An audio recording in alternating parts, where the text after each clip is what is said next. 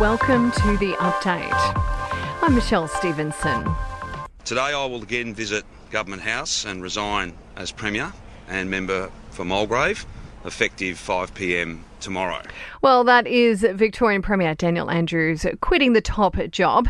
After 9 years leading the state, the Labor Premier is stepping down. He called a snap media conference to make the announcement, saying that now is the time to step away. He'll be leaving that post by 5 p.m. tomorrow.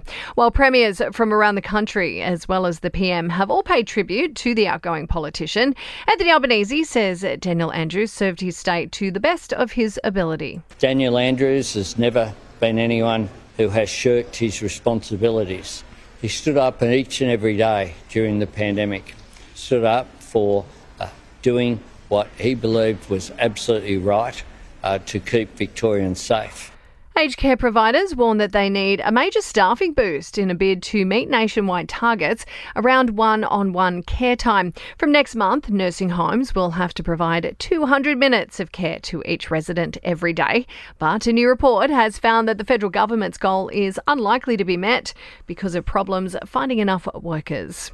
Well, one of the big four banks has been ordered to pay a $15 million fine for misleading customers. The federal court found ANZ breached two laws by falsely claiming credit card holders could obtain a cash advance without incurring fees and interest. Pilots say that they've lost complete faith in the Qantas board as they push for a major reshuffle. There are growing calls for Chairman Richard Goyder to step down. And Lego is considering buying back your old bricks and then selling them on as new sets in a bid to cut its carbon footprint. It comes after the toy maker had abandoned plans to switch to greener plastic after it discovered it would lead to higher emissions. Now, sport and entertainment are next. To sport, the Indian government has approved visas for Pakistan players to travel to the Cricket World Cup less than 48 hours before the team is due to fly out via Dubai.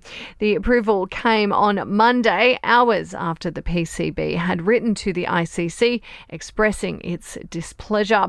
In your entertainment news now, and a friend of Kourtney Kardashian may have somehow leaked the reality star's baby name.